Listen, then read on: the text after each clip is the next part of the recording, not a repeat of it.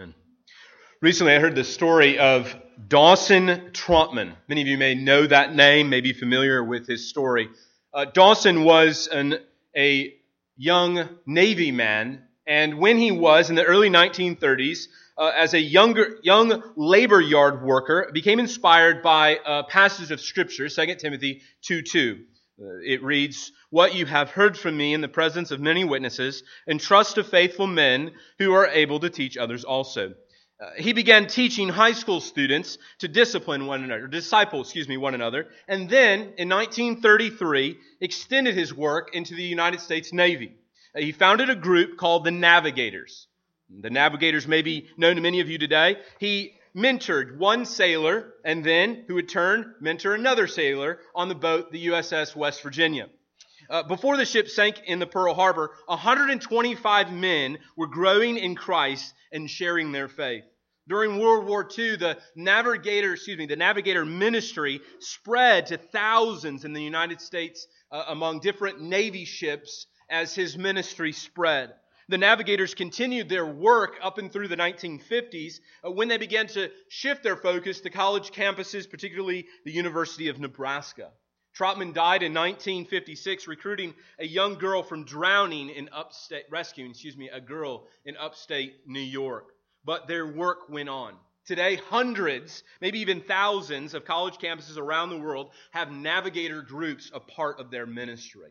Now, why would I share a story about Dawson Trotman? Why is his story so particularly important?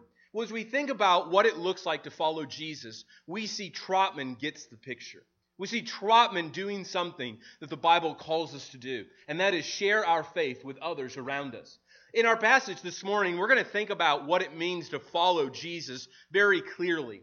What Jesus does in this passage is a model for each and every one of us. What Jesus does in sharing his concerns with his fellow disciples, when he goes and shares with them their wrongs and exposes their sin, well, brothers and sisters, that's an activity that God has invited all of us to participate in as in a body of believers. This morning we're going to think about, in Mark's gospel, not only who Jesus is, but what it looks like to follow him.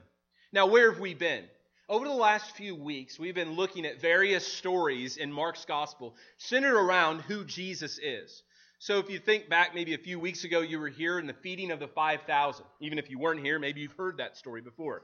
Jesus broke bread from just a few loaves and a few fish, and he fed 5,000 people. What this pictured was Jesus' power to create out of nothing. It was a revealing of who Jesus was, but more than that, it was pointing to the role Jesus was now going to play. Jesus was the new Moses, leading the new Israel through the Exodus. As we see the picture of them in the wilderness being fed, just like Moses fed the Israelites in the wilderness, just how Moses, through God, fed them the manna from heaven, so Jesus in the wilderness feeds the new Israel. And so Jesus here is presenting himself who he is. We see also Jesus, through these various passages, has been doing some traveling. He's been not on vacation, but he's been traveling through various regions in and around Galilee and in the outskirts of it. Mainly Gentile regions, that is, non-Jewish areas. They were teaching there in those areas, and it reminds us, and it teaches us that the gospel, the message of salvation through Christ, isn't only for ethnic Jews, that it's actually for all people and all nations. It's to bring light to all the nations. But we saw also in this tremendous success that Jesus was having among those there in those Gentile regions, that he was also having some resistance. A few chapters back, we saw Jesus being basically rejected by his own family. His family thought he was nuts. Jesus, you're crazy. The things you're saying are crazy. You need to come inside and before they kill you. Right? His family utterly rejected him, and the town around him also rejected him. His own friends and family members despised him. They thought he was crazy, a lunatic, a religious zealot. They thought that ultimately his teaching would lead to his death.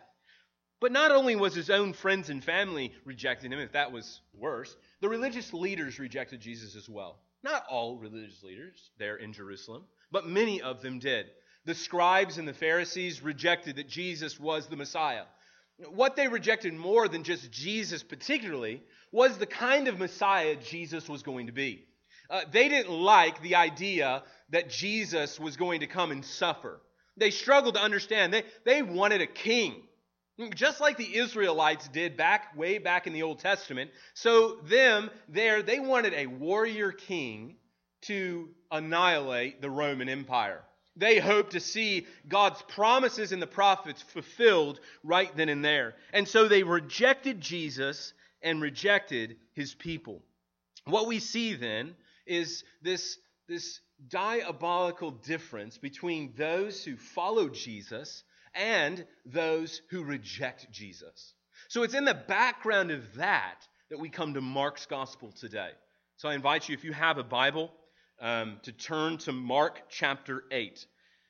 Mark chapter 8. And I would just say that if you're not looking at the Bible, this sermon is going to be very boring to you. So if you don't have a Bible in front of you, I just encourage you, grab one, page 843. If you're not used to looking at the Bible, the large numbers are the chapter numbers, and those small numbers are the verse numbers. So just take your eyes, look at verse 14. Verse 14. Mark chapter 8 in verse 14. Now they had forgotten to bring bread, and they had one loaf with them in the boat. And Jesus cautioned them, saying, "Watch out, beware of the leaven of the Pharisees and the leaven of Herod." And they began discussing with one another the fact that they had no bread. And Jesus, aware of this, said to them, "Why are you discussing the fact that you have no bread? Do you not yet perceive or understand? Are your hearts hardened? Have you not eyes to see? And having ears, do you not hear? And do you not remember? When I broke the loaves for the 5,000, how many basketful of broken pieces did you take up?" They said to him, 12. "And the 7 for the 4,000, how many basketfuls of broken pieces did you take up?" And they said to him, 7. And he said to them, "Do you not yet understand?" Now, we're coming to this passage having really spent a lot of time in Mark's gospel, and I don't expect you to remember much of what we've thought about or looked at over the last, 9 months or so. But I think to help us understand a little bit more of Jesus' irritation, if you will, with the disciples, and maybe understanding maybe your own confusion as you think about this text, let's back up a little bit in the story. Go back to Mark chapter 1, if you will. Mark chapter 1 and verse 16. So just turn back just a handful of pages. Page 836. We're told in Mark chapter 1 and verse 16 that Jesus called his disciples. So these men that are in the boat with Jesus, Jesus picked them. They didn't pick Jesus. This isn't like a situation where they wanted to follow Jesus, so they sought him out. No, Jesus sought them out, and then they followed him. And Mark tells us about this in Mark chapter 1 and verse 16. Passing alongside the Sea of Galilee, Jesus saw Simon and Andrew, the brother of Simon, casting a net into the sea, for they were fishermen. Well, there you go. So just if you're not familiar with the story, these men, most of them in the boat, were fishermen. Okay? That's very important to understand our story. And Jesus said to them, "Follow me, and I will make you become fishers of men." Very important to understand as well. Their mission was to then do what Jesus did. And immediately they left their nets and followed him. And going a little further, he saw James, the son of Zebedee, and John, his brother, and they were in their boats mending the nets. And immediately he called them, and they left their father Zebedee in the boat with the hired servants and followed him. So again, this is just a short story, just to illustrate how these men, these 12 disciples, got in that boat with Jesus that day. Right? So this is sometimes later. Our passage is maybe a year or two, maybe even 3 years after this event where they were called to follow Jesus. So they've been with Jesus. They literally slept with Jesus. They slept in the same home as Jesus. They shared meals with Jesus every day for 3 years. Right? And so we can conclude as we look at some of these stories. So let's just look at some of them, if you will. Just scan with your eyes over to verse 40. Verse 40 on the next page. And a leper came to him, imploring him and kneeling before him. If you will have pity, you can make me clean. Moved with pity, Jesus stretched out his hand, touched him, and said to him, I will be clean. And immediately the leprosy left him, and he was made clean. So we see Jesus was displaying his power, his authority over sickness to his disciples. His disciples were there. They saw all of this. They witnessed the ministry and the miracles of Jesus. This isn't second-hand information they received. This isn't as if someone told them about what Jesus had done, maybe like you and I today. We're reading Mark's account of what happened 2,000 years ago. These men witnessed them. Let's consider another one. Turn over, if you will, to chapter 3. Chapter 3.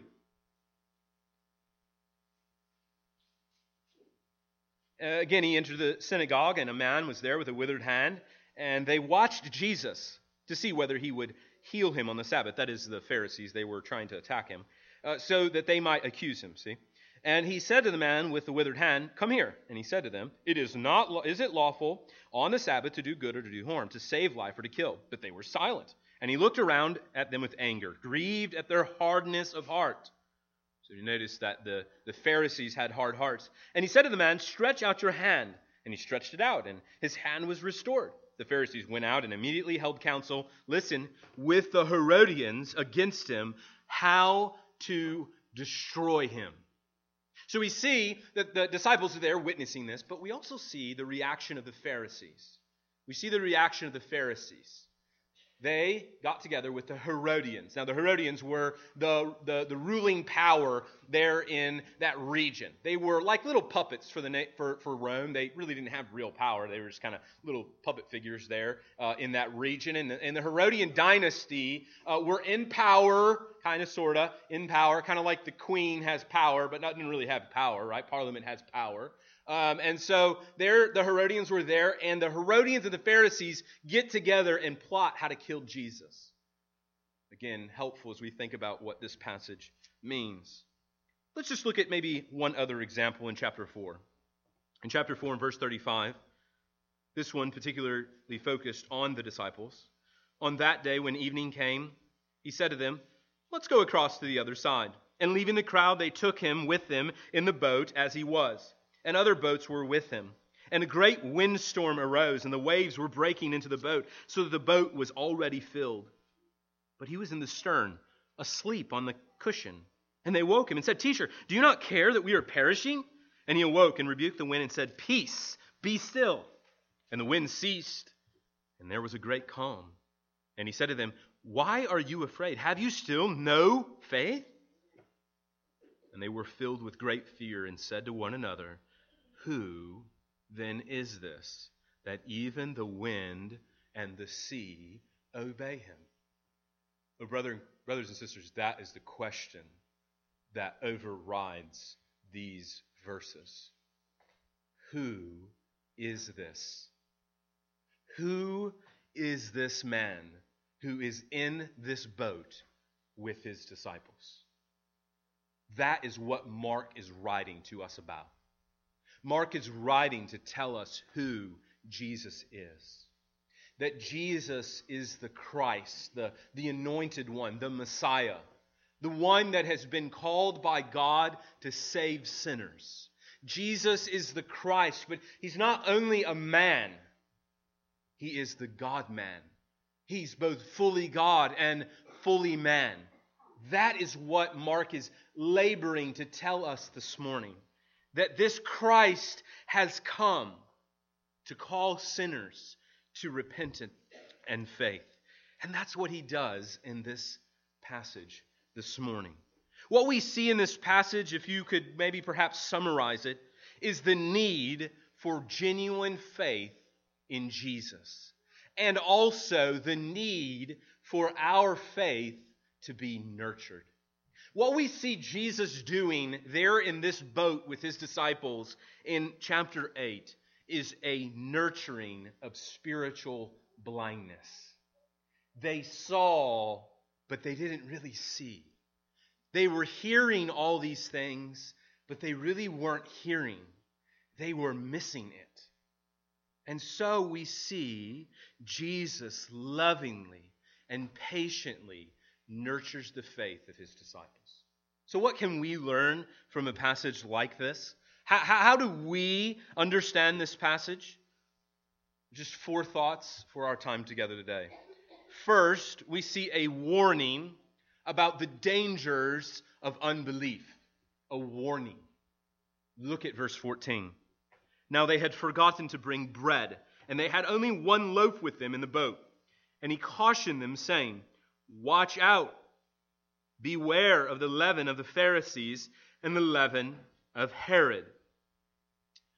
Now, what is going on here?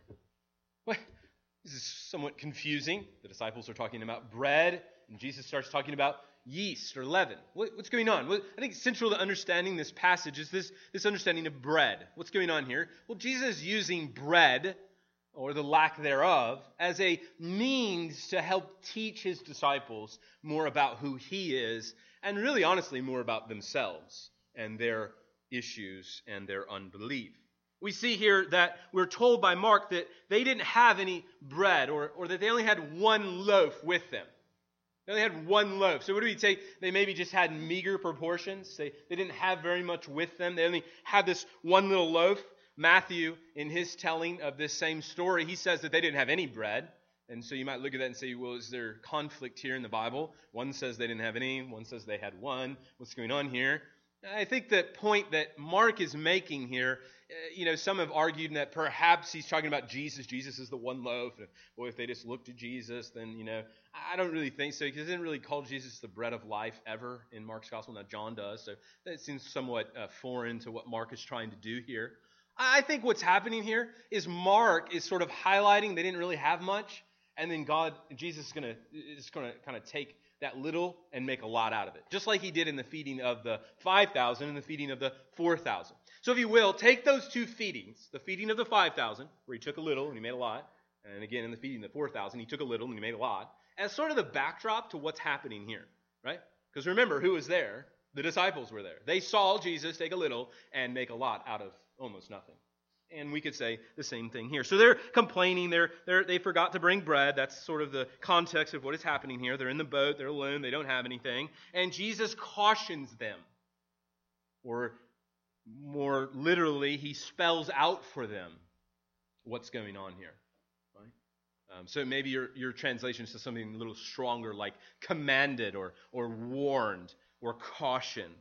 Right? He spells out for his disciples their problem. He spells out for them what where their problem is, So sort of maybe perhaps how maybe if your wife maybe or spouse has to spell out things for you on a piece of paper. So when I go shopping, often I tell my wife to just spell out clearly what I need to get. Text me, don't just assume that I'm going to remember, because when I get there, I get distracted. I'm focused on that. I'm like, look, there's Oreos. We could buy those. I don't get what's on the list. And so lists are helpful, right? And that's what Jesus is doing. He's spelling it out. He's like, disciples, listen, this is your problem. This is the problem. And then notice the strength by which he says, watch out, beware. Literally, look out, look out. This is very strong language Jesus is using here. He's saying, hey, you need to wake up. This is a big problem. This is a strong warning by Jesus. Jesus is using a very forceful way to waken them up to the seriousness and the danger of unbelief. Jesus exposes their unbelief in that they're complaining about not having any provisions. The disciples are worried about external matters when Jesus is worried about their hearts.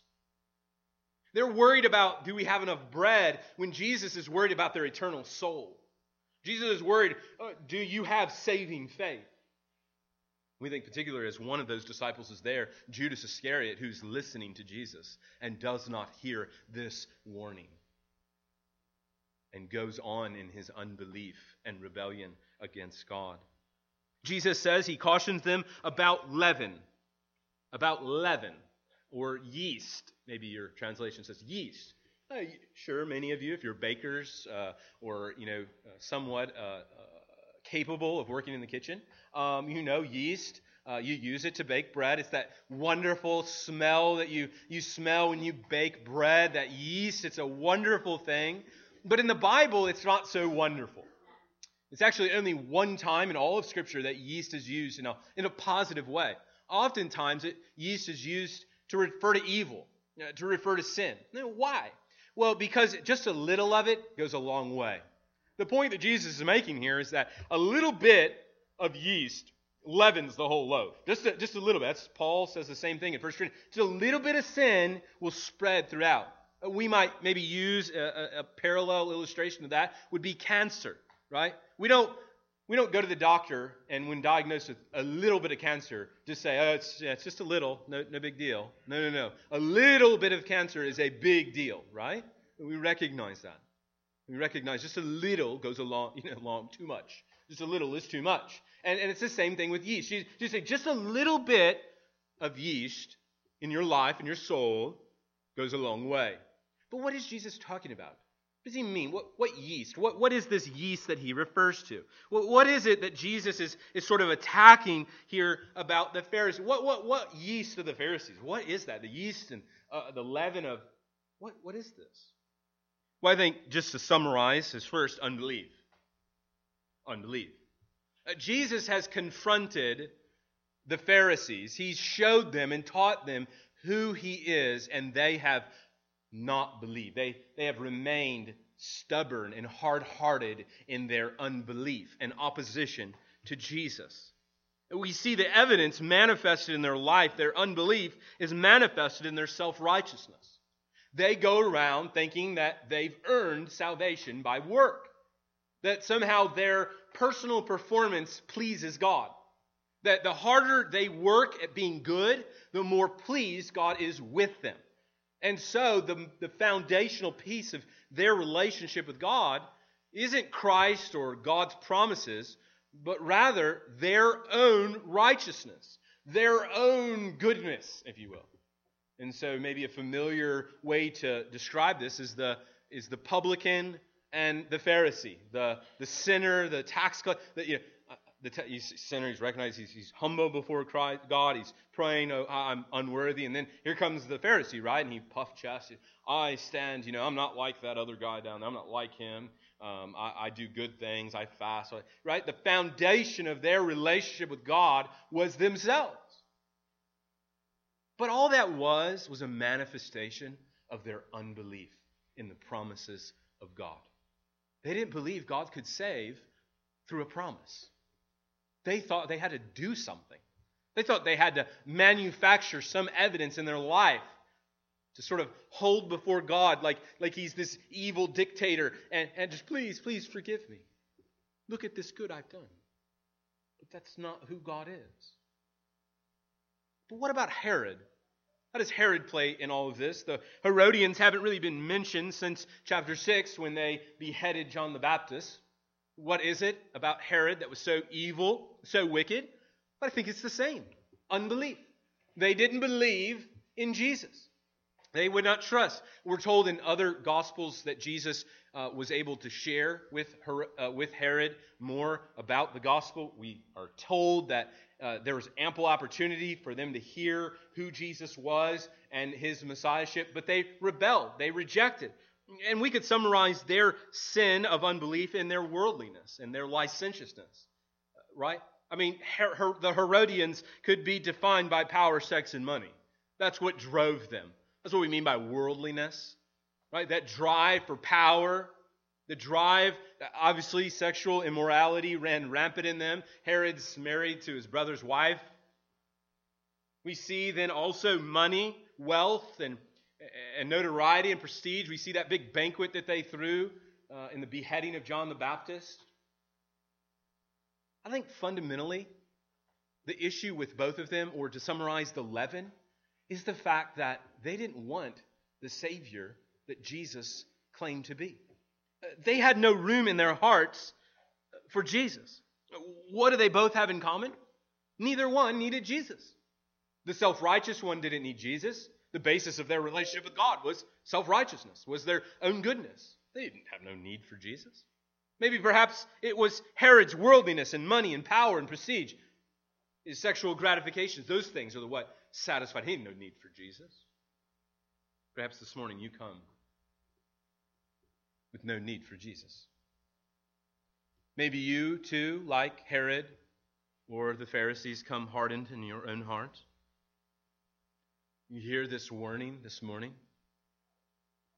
Don't play with the fire of unbelief and doubt. I find this particularly important among Christians this morning.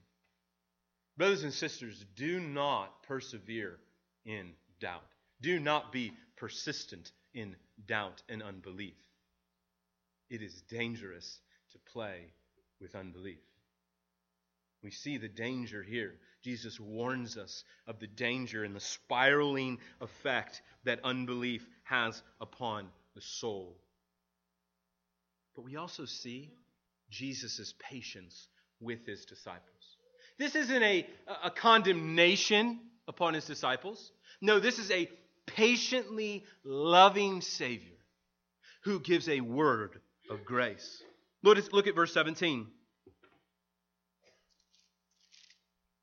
Jesus, aware of this, said to them, "Why are you discussing the fact that you have no bread?" Mark tells us in verse 16 that they, in hearing about this leaven of the Pharisees and the leaven of Herod, that they obviously didn't understand what Jesus was talking about. And they were very confused. And so they began to discuss, literally debate among themselves, hey, what's the deal about not having any bread? Look, we have no bread. This is a dire situation. This guy's talking about leaven over here. We're not quite sure what he's referring to. And is he talking about the fact we have no bread? Are we talking about bread here? Are we talking about food here today? Is that what it is that Jesus is referring to? And so they're utterly confused. In the midst of that, Jesus comes and says, look, I'm aware of your confusion. Let me help you understand your confusion about these things. Friend, if you come here this morning just completely confused about Jesus, there can be great comfort for you. That through the Spirit, you can have understanding today. We're going to see in a moment one way that we can respond to this passage is through prayer. Praying, God, open my eyes to see the foolishness of my life. I don't understand Jesus. I don't understand the gospel. I don't understand. Help my unbelief. That's a prayer you could pray today. But we see also Jesus prods their heart. Jesus prods their heart, exposing, if you will, their sin of unbelief. Notice these questions. These questions are like hammering a nail. So imagine Jesus, bam, bam, bam, bam. Look at him. First he says, why? Why are you discussing? Why are you discussing that you have no bread? Boom. Do you not yet perceive or understand? Boom. Are your hearts hardened? Boom. Have your eyes, having eyes, do you not see? And having ears, do you not hear? And do you not remember? Boom, boom. He's prodding their hearts. He's exposing them. Then he turns their attention. He says, when I broke the loaves, how many basketfuls? When I broke the loaves for the 4,000, how many? Are you still without understanding? Oh, these questions sought to prod their hearts, sought to expose their unbelief to them, sought to show them that they were in sin. Central to this is Jesus' revelation of who he is. Jesus isn't trying to hide the truth from them. He's using these questions like peeling an onion and getting to the center of it, getting to the heart of the matter. Layer by layer, he's peeling back their unbelief and exposing it and showing them, look, here is your problem, right here in the center. You don't understand me. You don't understand who I am. You don't understand what I've come to do. Their problem was that they were seeing all the evidence. They were hearing all the evidence. But they were missing the point. They were missing what that evidence pointed to, or who that evidence pointed to. They were missing that Jesus wasn't just meeting people's physical needs. Jesus wasn't just healing sick people for the sake of healing sick people because he was compassionate. Jesus was doing everything he did to reveal who he was. He was pointing them to who he came to be.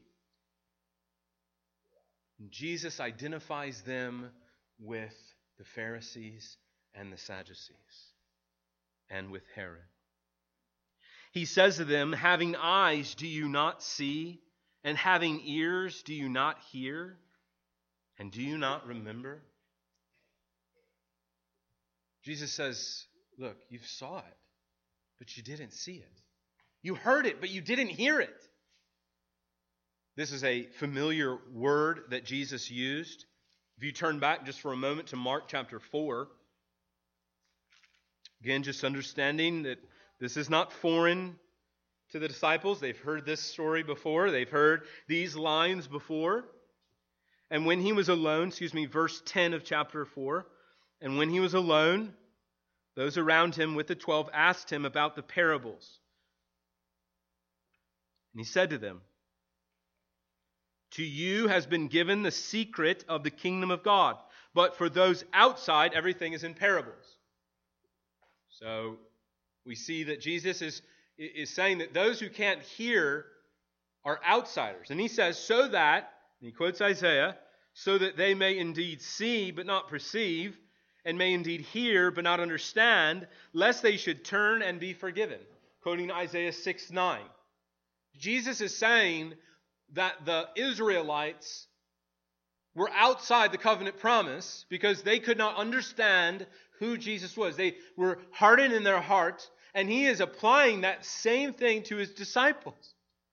Now, they heard that. Those that hear but cannot hear, and those who see. And this is a frightening exposure here.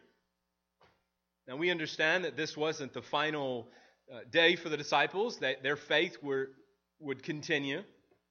They weren't so persistent in their unbelief that they were not saved. No, we believe that they were saved genuinely, and that they're progressively growing in their understanding of faith. But we see here that Jesus warns them, and prods their unbelief, that, hey, when you don't believe me and my promises, when you're worried about little things like not having bread, well, you're just like the world around you. You're just like the outsiders who don't have the covenant promises that you have. Friends, we are reminded in this passage that proximity to Jesus does not guarantee belief. I think one of the things that have staggered me as I've studied Mark's gospel is how many people rub shoulders with Jesus, talk to Jesus, or maybe even healed by Jesus, yet were persistent in their unbelief. Friends, do not believe the lie that just hanging around Christians will somehow make you okay before God. That somehow just rubbing up against the Bible without genuinely trusting and repenting of your sins will save you. Oh, friends, Judas was in the boat that day. He heard these warnings, but he didn't hear them. And may that be a warning to you today. Friends, do you recognize the foolishness of sin? The foolishness of unbelief? The fact that one could see these miraculous things, having participated in the miracles, and yet not believe in Jesus, or at least who Jesus is? What a warning to our own hearts. Having perhaps experienced some grace in our past, we today are found in unbelief. Friend, maybe you come this morning doubting whether God could save a sinner like you. Maybe you recognize and feel the weight of your sin today. You're overcome by it. You're almost unable to even move, paralyzed, if you will, by it. This is the effect of sin. Sin kills us. In fact, the Bible tells us that the wages of sin, the life lived in rebellion against God, deserves death. God's good and righteous judgment against sinners is eternal condemnation. But Christ came to save sinners. Christ, the Son of God, the perfect and holy one, eternal Son of God, both fully man and fully God, He came and He lived a perfect life. The life you and I should have lived in perfect obedience and submission to Christ, or to God, His Father. Christ did. And He died the death you and I deserve for our sins. And His resurrection is the proof, the seal, the vindication that God's power is strong, that He can save. And He died on the cross for all those who would repent of their sins and trust in Christ. And so I invite you today to turn from sin, from the foolishness of unbelief, and believe in Christ. Trust Christ.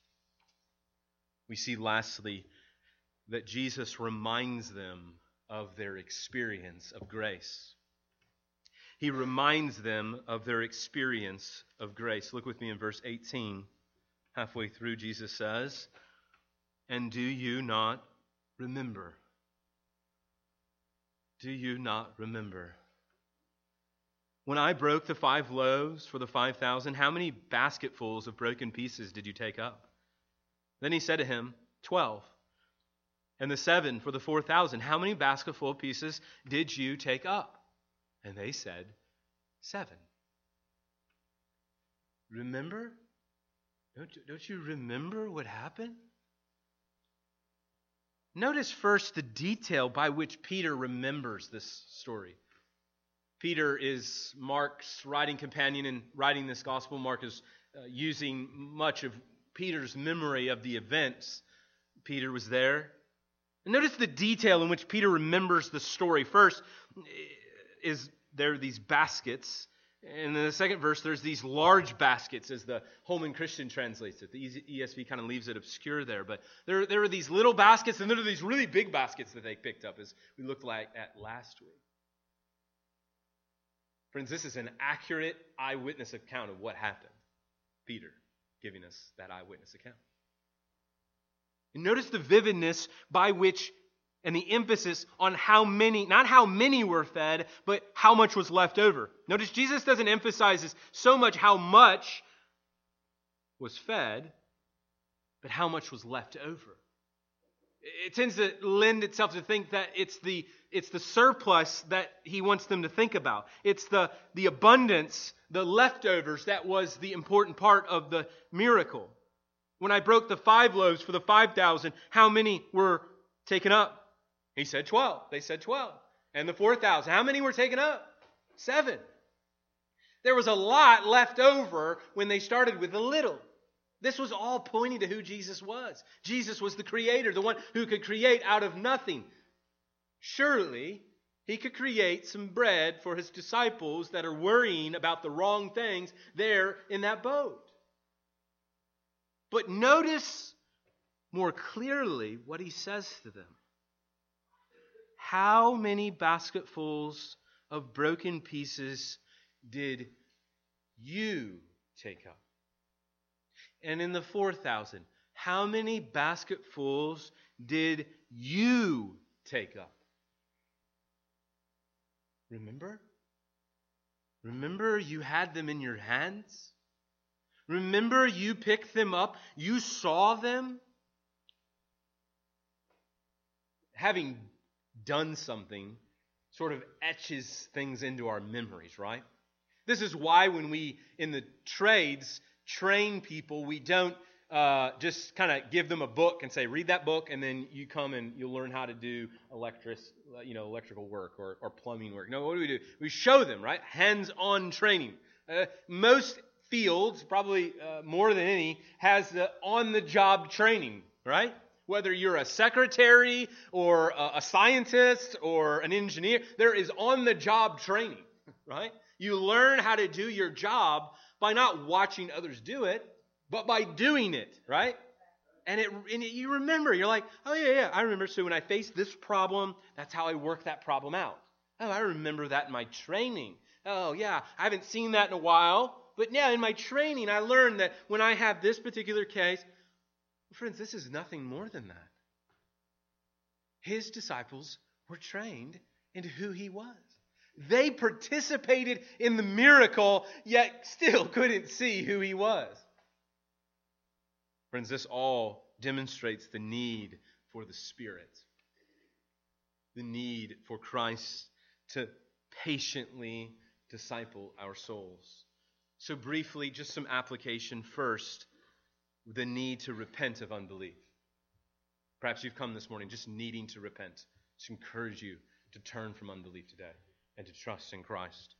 Secondly, pray for spiritual understanding. If you come confused about Christ and about the gospel, about God's word, friends, just pray. God, help me understand. Help me to know you. Thirdly, and I think most importantly, is that we need to be discipled. We see here the need to be discipled. Friends, the Christian life is not one lived in isolation from other Christians. You just can't go it alone. And that's what we see here. Jesus doesn't leave his disciples alone in their unbelief, but he disciples them. He teaches them how to follow him. Friends, we need to be about sharing with others the faith of Christ. Maybe you've come this morning doubting who Jesus is. We're going to pray for you. Maybe you've come this morning perhaps just openly defiant about who Christ is, not wanting to believe his precious promises. Maybe you're a Christian this morning to just say, God, I don't believe that you're able to get me through this trial or get me through this difficulty. Or I just don't believe that you could save someone as bad as me. Look at my life. But friend, may we believe in the power of a sovereign God today. Let's pray.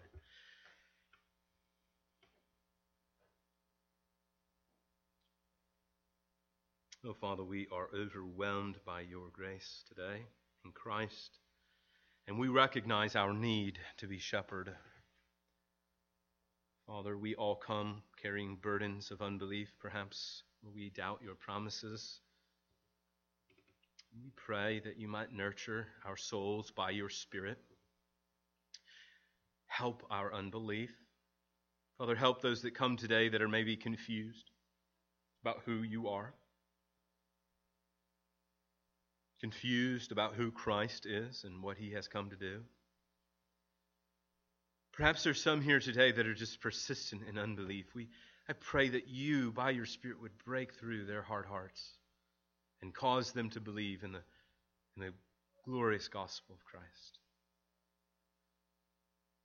And Father, may we take up the mantle to make disciples in our lives. May we develop relationships with one another and encourage one another to faithfulness, O God. Lord, help us in our unbelief, we pray in Christ's name. Amen.